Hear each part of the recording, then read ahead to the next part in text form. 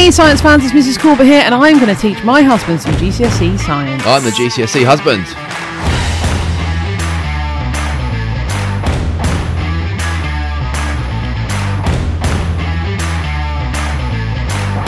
What? That doesn't make any sense, does It it? makes zero sense. Well, I'm not doing the intro again. So. Okay, let's crack on. All right. Really short one. Oh, okay. Require practical. Scientific method. Yep. Food tests. Sure. Okay. What are we testing food for? To see what's in it. Oh, okay. So what could be in food? Cheese, pickles, ketchup, ham. I'm going to throw something at you. I'm hungry. I haven't had any breakfast. You haven't had any breakfast. It makes you super grumpy as well. Okay, what could be in food? Carbohydrates. Boom. We're going to do the test for the two different carbohydrates. What are the two different carbohydrates? Starch. Yep. And sugar. Yep. Oh, I've surprised myself. Yep. Okay. Okay, so there's two tests we can do. What else could we test for? Protein. Boom.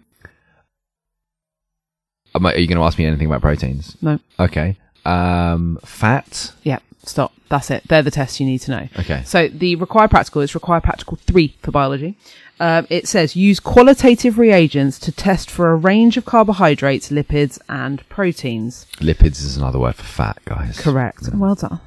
Yeah. He seems arrogant and smug now. I've given him too much knowledge. With great knowledge comes great power. And with great power, I'm just going to release a podcast. Excellent outfits. Imagine what I could achieve if I tried. Yeah. Oh, so annoying. Okay. It says use qualitative reagents. What does that mean? Qualitative reagents. Okay. What's the difference between qualitative and quantitative? Quantitative is how many. Qualitative is how good, how effective, how useful, how... We really need to get some food in you. So quantitative, how much, how many, correct. So that would be measuring like temperature, time, those kind of things. Things that have a number, so a continuous number scale. Do you have quantitative reagents? No, we would test... Just quantitative factors, like things that are measurable. Yeah. We would measure a reagent, a reactant, a product using quantitative methods. So, for example, if I was measuring how much gas is released, I would use a gas syringe. If I was measuring the change in mass, I would use a balance. Okay. That's quantitative. Sure. If I was using... I could use a burette for a titration. But for qualitative, I'm looking for... To know a reaction has occurred, I'm looking for... This is one of those wonderful examples of me staring blankly at Mrs. Corbett. A colour change. A colour... Okay, right. Qualitative. It's there or not. Sure. We don't know how much, we just know it's there or not. Oh, okay. Like, So qualitative is kind of like a yes or no tick box, whereas quantitative is... It's going to be there, and there's going to be there's a scale. There's a scale, exactly. Sure. So there can be like a scale in qualitative. Like if you think about universal indicator, it goes like red for acid, blah, blah, blah. That's qualitative because we're not measuring anything with numbers. Okay, basically. okay, wicked. Okay, so we're going to use qualitative reagents. So that means chemicals that change colour. Sure. Can I just wheel you back very, very quickly? Mm-hmm. What do the words burette and titration mean?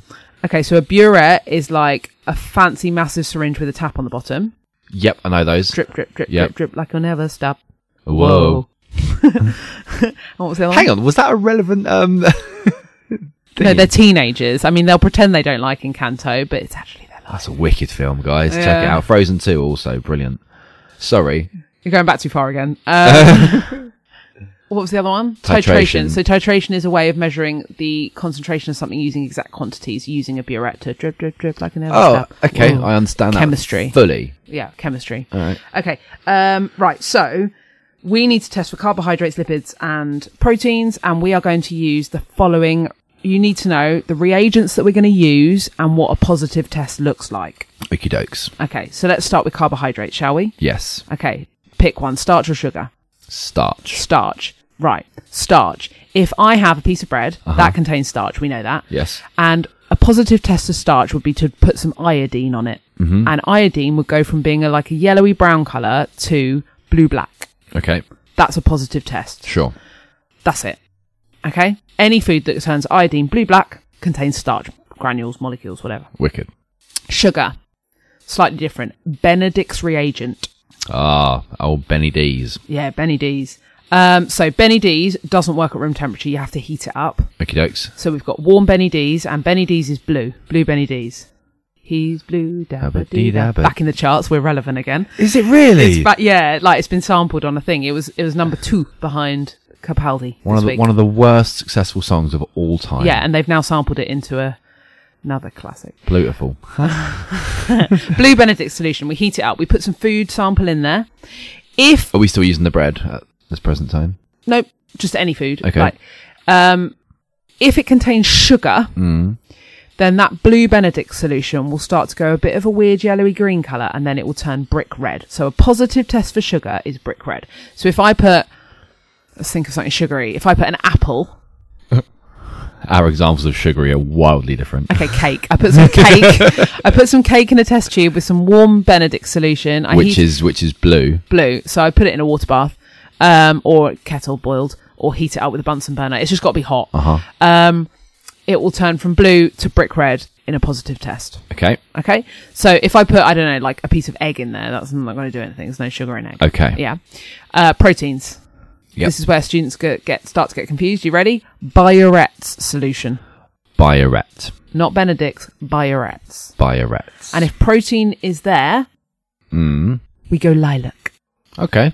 That's nice. Yeah. So we got carbohydrates. You use iodine, which is yellow. And if starch is present, it will go blue-black. Yep.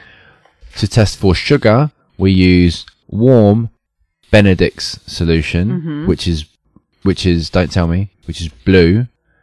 Benny Blues. And if there is sugar present, it will go brick red. And for protein, we use Bioret's solution, which is, what colour is that normally? Bioret's pale blue, yeah. Pale blue. It's very similar to Benedict. Okay, and if there is protein present, it will go lilac. Exactly that. Now, we don't normally do the test for fats, by the way. Lipids, you mean? Yeah. But there's a couple of ways you can do it. You can test for fats by adding ethanol, and the ethanol will go cloudy if there's fat. You can also, I don't know if you've ever seen this, but if you rub fatty food on filter paper, it goes see-through, like, when you get chips. I've never done it as an experiment. I just know it from experience. Takeaways, mate. Yeah, no, that's what I'm saying. Like, your experience is worth it here. The other way that we can test for fats is that we can use Sudan solution. Okay. And it's normally called Sudan 4. I'm just trying to double check that it is Sudan 4. Sometimes it's called Sudan 3. I can't remember. But a positive test for lipids would be like, add it into the solution and it will go red. Okay. And that's it. That's food test, is it? That's food test, yeah. Okay, awesome. And you need to, that comes up in pretty much every exam they've done. So what parts of those do I need to know for the exam? Do I need to know everything that we've just said? Like, do I need to remember the solution, the reagents you use for each thing, and I need to know the colours? Yeah. Right. I'm just going to double check, because it's always worth checking. In this practical, students should cover 3 parts: the apparatus, the techniques, the requirements, which is the reagents. Also, safely use a Bunsen burner and a boiling water bath. That's for your Biorex. Sure. Hang on. Sorry, your Benedict. Your Benedict solution. Yeah, your Benedict. Warm Benedict solution, which is blue. Mm-hmm. And you use warm Benedict solution, which is blue, to test for sugars. Yeah, which will go... brick red. Yeah. Yeah, for sugars. Proteins is Bioret solution, and it will go lilac. Yep. And starch is iodine, which will go blue-black. Yeah, exactly that. Cool, okay. So, what's next time? Next time... Oh, she looks excited, guys. I feel like you're going to be good at this, but it's going to be difficult to convey verbally. So... Oh, well, that's all right. This is only an audio medium. Yeah, but also... We're not starting a YouTube channel. You did GCSE... I've already got a YouTube channel. You did GCSEP, right? Oh, actually, I've done this. Of course I did GCSEP. What did you because take me for? Teaching GCSEP students this gets a bit annoying. Because we think we know it all. Yeah. Yeah, totally. I did A-level PE, I'll have you know. Did you? Yeah, I did. Yeah. What did I get at A-level in PE? I did A-level biology as well. I failed that miserably. I had double A-level biology on a Friday last period. So you can imagine how often I went to that lesson. Shocking. I blame the timetablers. But Friday's still a working day of the week. It's not the end of Friday, though. Yes, the end of Friday. Otherwise, what's the point in having a weekend? It makes it so much... No, I'm not going to say that. So... Oh, I work up to the last minute, mate. You never get a Friday off with me. Oh, you work weekends as well. Like, teachers work really hard, guys. Pay them their dues. I'll just bring me cake.